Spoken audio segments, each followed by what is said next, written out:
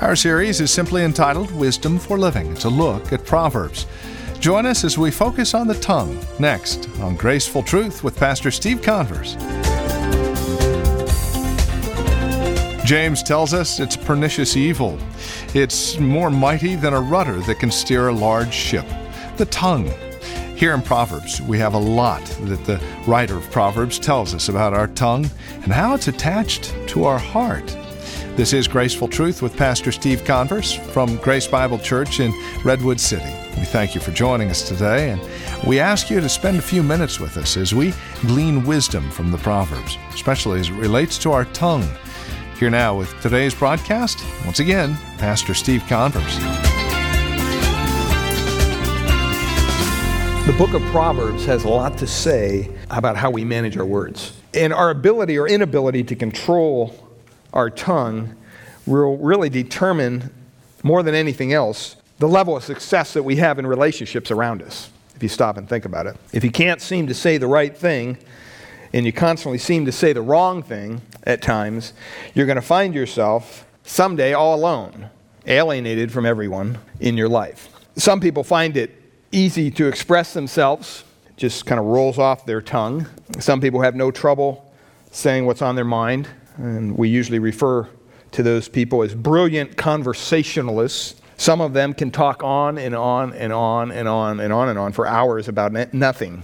And we've all dealt with people like that and never get around to saying what they want to say, but they seem to keep the conversation going. But we all know that there's more to speaking effectively than just being able to string a bunch of words together. Would you agree with that? The Bible teaches us a different approach to conversation than maybe one that we're used to. It teaches us to use our words sparingly. Some of us have difficulty in doing that. To speak with caution. I read the other day that the 10 Commandments contains only 297 words. Psalm 23 has 118 words. The Lord's Prayer is only 56 words long. Yet, in a recent report of the Department of Agriculture, they needed 15,629 words to describe the price of cabbage. See, it's not the ability to use a lot of words that really makes the difference, is it? It's being able to use the right words at the right time. And we need to get into the habit of speaking carefully. We all do, myself included. Like I said, this week has been very convicting for me. We need to learn to think first and talk second. And the Bible speaks about that, and we're going to be looking at that today. But it takes effort, doesn't it? It takes a lot of effort on my part to make sure that you say the right thing in the right way at the right time. It reminds me of a story. A state trooper pulled over a man for speeding on a deserted road out in the middle of the desert. And since the road was clear and the weather was fine and it was daylight and there was no cars around, the trooper, after checking them out, came up to the couple and leaned over them to the window and said, I'm going to leave you off with a warning even though you were traveling at a very high rate of speed. And he even leaned in a little further and said, and I want to compliment you on the fact that you both are wearing your seatbelts. And to that, the woman leaned over toward the officer and said, well, officer, when you drive the speeds we do all the time, you have to wear your seatbelt. And the officer took his little tablet and he went back to his car and he wrote them a ticket after all.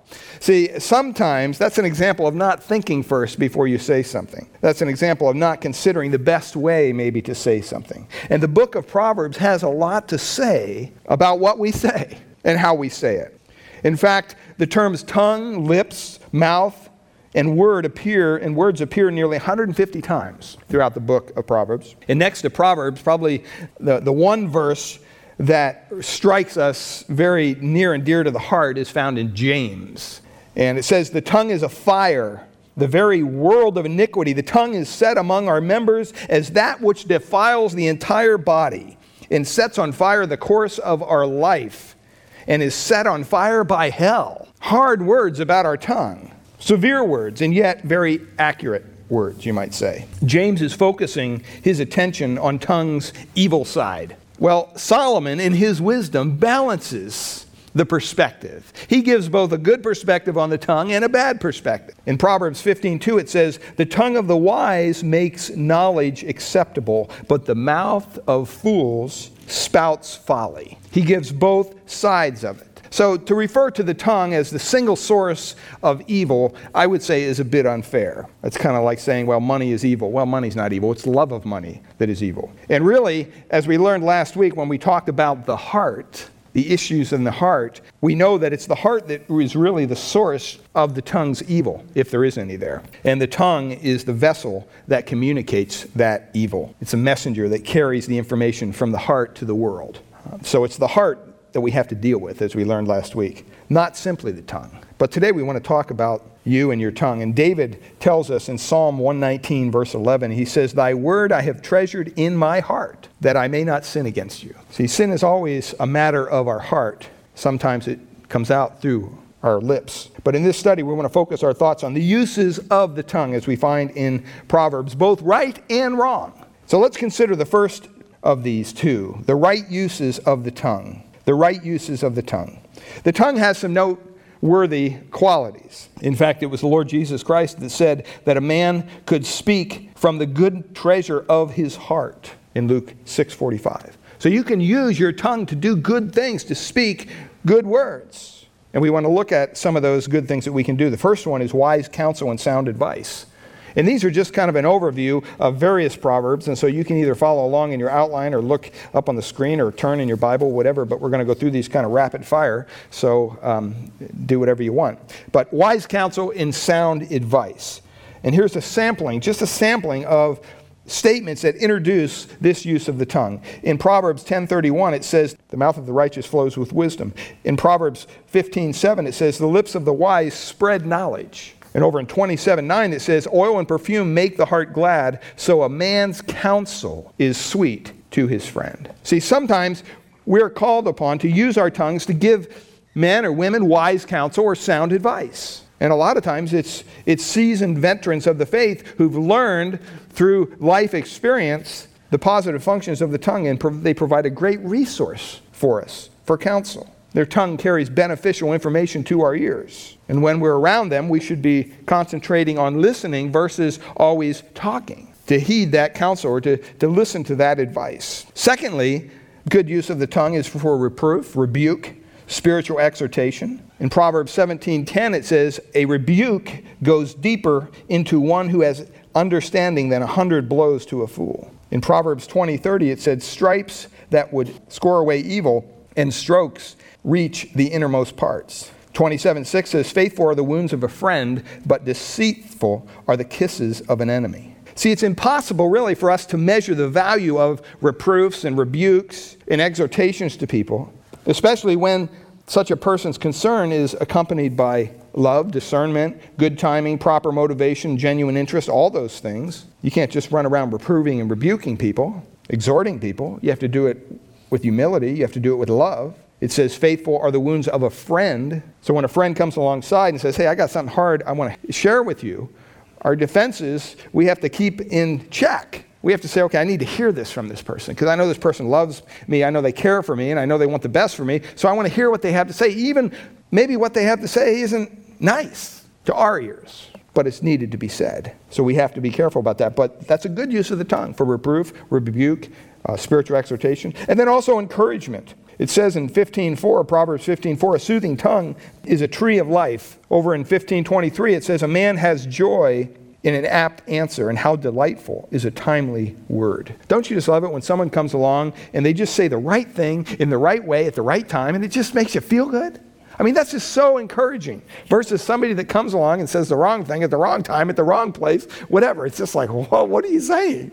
And we've all probably done both, if we're to be honest with ourselves. But we have to realize that that's a good use of the tongue, to speak encouragement. In Proverbs 16:24, it says, "Pleasant words are a honeycomb, sweet to the soul and healing to the bones." One of the most significant ministries we should cultivate among ourselves, both in our families and our relationships and the family of Christ, all that stuff, is mutual encouragement. When we come together, we should be willing to mutually encourage one another in our faith. We need to refine our skills of expressing honest appreciation for what others mean to us. Some people are good at that, some people aren't, but we all should be working on that. Sometimes a lot of that is better done in private than in public. The fourth thing there I see is witnessing, teaching, and comfort. Proverbs speaks about that. It says in Proverbs 10, verses 20 to 21, The tongue of the righteous is as choice silver.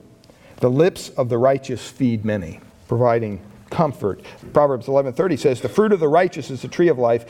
He who is wise wins souls. So we're out witnessing, sharing the gospel with the lost. Proverbs 18:24 says, the words of a man's mouth are deep waters. The fountain of wisdom is a bubbling brook. We need to stop and remember that, you know what, our words can affect people in positive ways. And if it weren't for the tongues of caring Christians, none of us would have been helped to know Christ personally or taught his ways if somebody hadn't come along and shared the gospel with us at some point in time.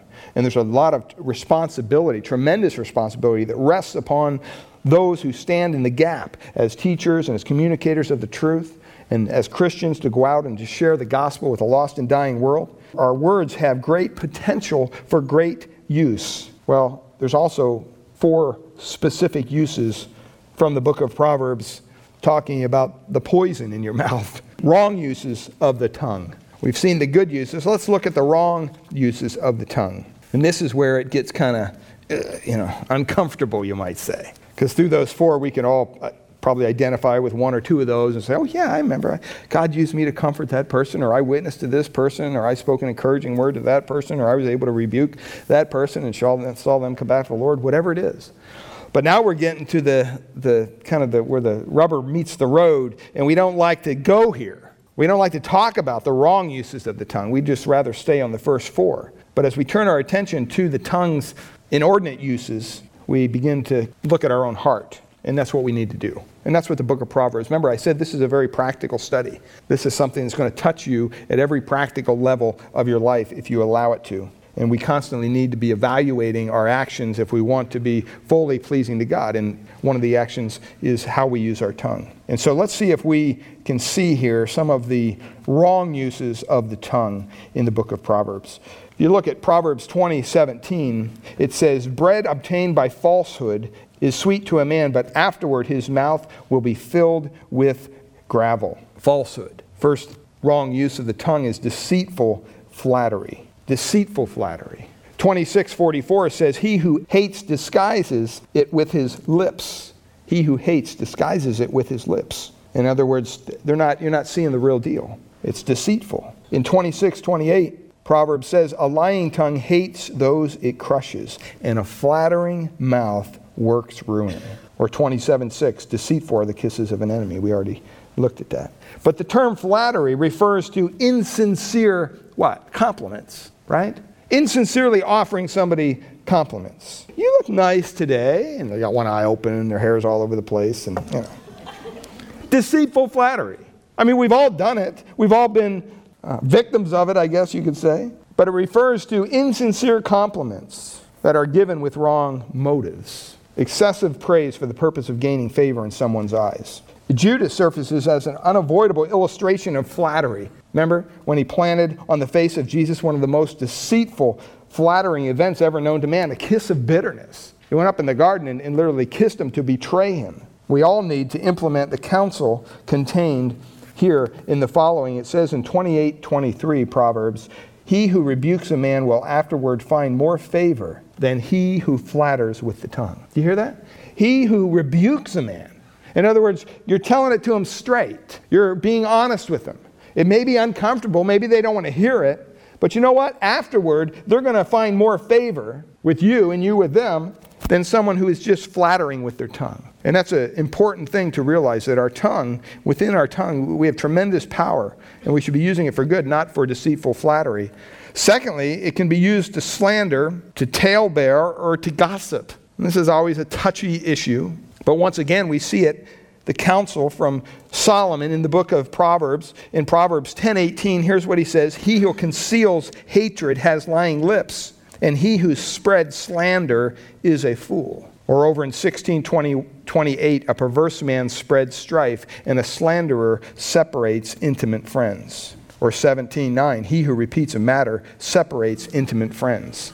Or 20:19, he who goes about as a slanderer reveals secrets. See, too many within the Christian family still find delight in running, you might say, roughshod over other people. And you know what? At times, it's hard not to.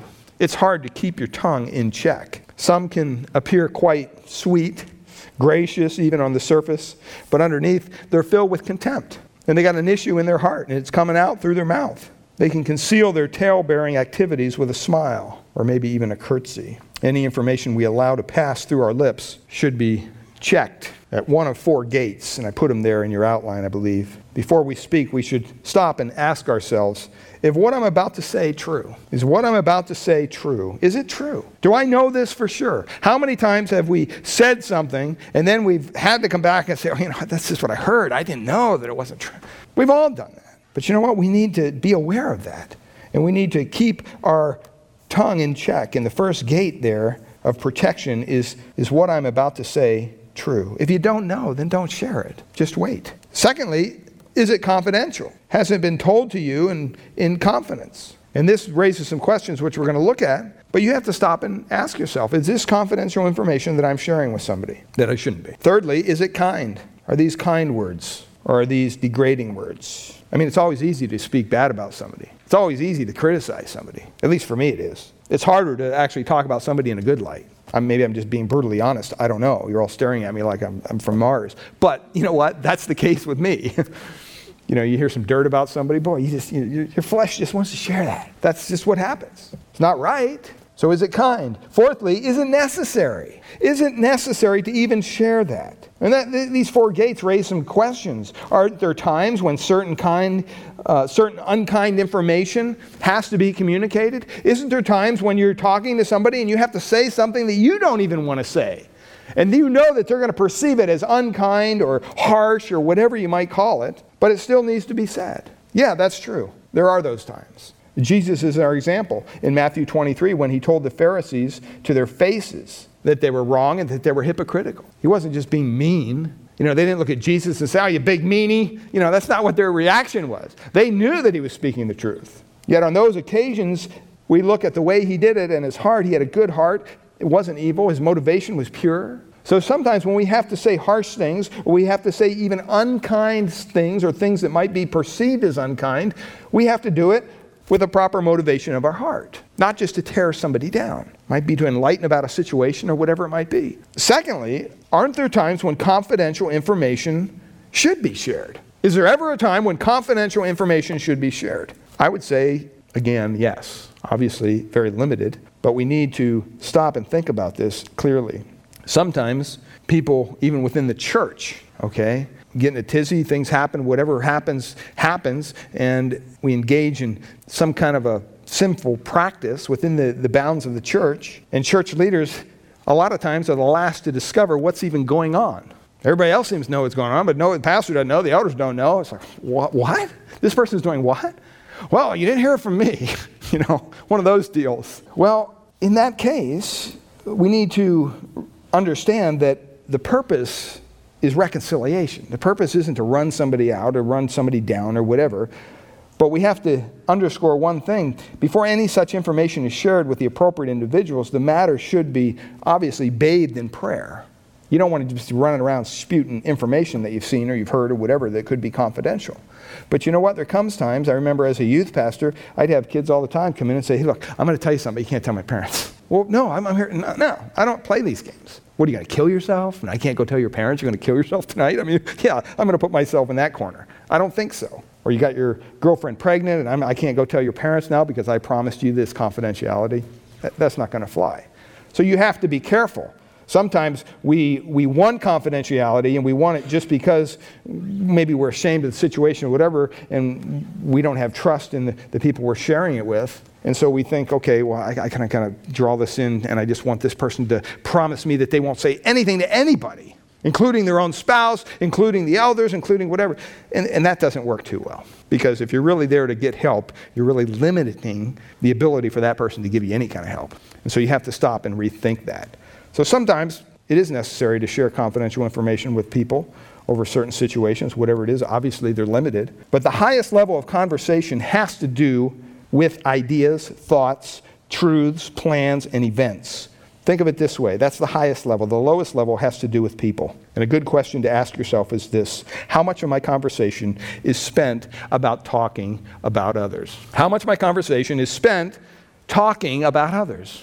Now, if we're honest with ourselves, we might say a lot, we may say a little, we may say whatever in between. But we have to stop and think, what's the motivation then behind that? I know sometimes that I've had to even catch myself because, you, as a pastor, sometimes you can't, you can't just run out and talk to people about whatever. And so sometimes, you have a friend or whatever and you kind of vent. And then you walk away from the situation going, I'm wondering how they're perceiving this. Are they understanding I'm venting? Or they think I'm gossiping? Or they think, what's going on? And so you have to be careful about that. You have to pray about that. And only the Lord can show you what the right way to go and different things. But think of those 4 gates. Is it true? Is it confidential? Is it kind? And is it necessary? Do I even need to share this? Third way that we can use our tongue in a wrong way is arguments, strife, and angry words. One thing you're going to find real quick, if you have kids or you're married to somebody, arguments, strife, and angry words are going to be in your house sooner or later. It's just going to happen. It's just going to happen because we're fallen. We're sinful. In Proverbs 18:6, it says, a fool's lips bring strife, and his mouth calls for blows. 29:11 says, a fool always loses his temper, but a wise man holds it back. Proverbs 29:22, an angry man stirs up strife, and a hot-tempered man abounds in transgression. But it's remarkable how something like an angry heart can bring about sin. Once again, we're back to the heart. One occasion of sin after another. And Solomon's counsel for us is really to disassociate ourselves with those given to anger. Don't hang around angry people, because you might become angry like them. It might rub off. We need to pull back from the tumultuous quarrel on the horizon and diffuse it rather than roll up our sleeves, let's go. That's not going to help anybody. So argument, strife, angry words, another wrong way we use our tongue. We've all been there. We've all done that. The last thing, fourthly, boasting, foolish talk. It says in 17:28, even a fool, and I love this verse, even a fool, when he keeps silent, is considered wise. When he closes his lips, he is counted prudent. Think about that the next time you're in a business meeting with somebody. Think about that the next time you're in an argument with your wife or your husband. Even a fool, when he keeps silent, is considered wise. In Proverbs 17:5, he who mocks the poor reproaches his maker. He who rejoices at calamity will not go unpunished. Those are harsh words when you stop and think about it. I mean, how many times have we, figures, look at the way they're living their life. They deserve what they got. Boy, we have that kind of attitude. Well, it's our prayer here at Graceful Truth that God would reveal His grace to your hearts through the teaching of His Word each week. We trust you're currently involved in a Bible teaching church in your area. If not, we'd love to have you come out and visit us here at Grace Bible Church in Redwood City. We meet each Sunday morning for our praise and worship service at 10 a.m., and we offer nursery care and Sunday school classes for our children through grade 5. If you'd like to encourage us here at the Graceful Truth program, give us a call at the Grace Bible Church in Redwood City, 650-366-9923, or visit our website, gracefultruth.org. And now, to close out our time together with a look at our fall schedule, once again, here's Pastor Steve Converse. Thanks, Andy. I want to share some exciting information with our listening audience concerning our fall schedule here at Grace Bible Church, Redwood City. First up, we'll be having our fall Israel and Bible Prophecy Conference featuring Bible teacher Dr. David Hocking on November 18th, 19th, and 20th. It will all kick off on Friday, November 18th at 7 p.m. with concert pianist David Talbot leading us in some wonderful hymns here at Grace Bible Church, Redwood City. The conference is free, so we hope to see you here the weekend right before Thanksgiving. Second on our fall schedule will be a real blessing to our ladies here in the Bay Area. Ladies, we have a real Christmas treat for you coming up on Saturday, December 3rd here at Grace Bible Church, Redwood City. We will be hosting a woman's Christmas tea with speaker and author Elise Fitzpatrick. Elise will be teaching from her book, Because He Loves Me, How Christ Transforms Our Daily Life. The tea will be held on Saturday, December 3rd, with seating for the tea beginning at 11 a.m. Our program will begin promptly at 11:30 and will conclude at 2:30 p.m. here at Grace Bible Church, Redwood City. Cost of registration will be $20, and registration will be required in advance. Ladies, you know firsthand how hectic your world can become just prior to the Christmas season. We want to give you the opportunity to break away from your daily routine for just one Saturday afternoon and come together for some great fellowship, worship, and teaching that's based on God's Word. why not plan on being here Saturday, December 3rd from 11 a.m. to 2:30 p.m. for a wonderful time of fellowship, worship, and teaching from Elise Fitzpatrick. I'm sure you'll enjoy the time together and walk away with a renewed sense of purpose and commitment to Christ. All the registration information can be found on our church website at gracebibleonline.org. Once again, that's gracebibleonline.org. There will be a registration form available online. You simply download it, fill it out, and mail it in with your registration to the address given, or you can simply call us here at Grace Bible Church, Redwood City, 650-366-9923. Once again, we'd like to thank you for listening to Graceful Truth each weekend, and it'd be a wonderful encouragement to us to hear from you about how this program has been a blessing to your hearts. Thank you, Steve. And again, friend, we'd love to hear from you. So call us today, 650-366-9923, or write to us, 2225 Euclid Avenue, Redwood City, 94061 is our zip code. Until next time, God bless.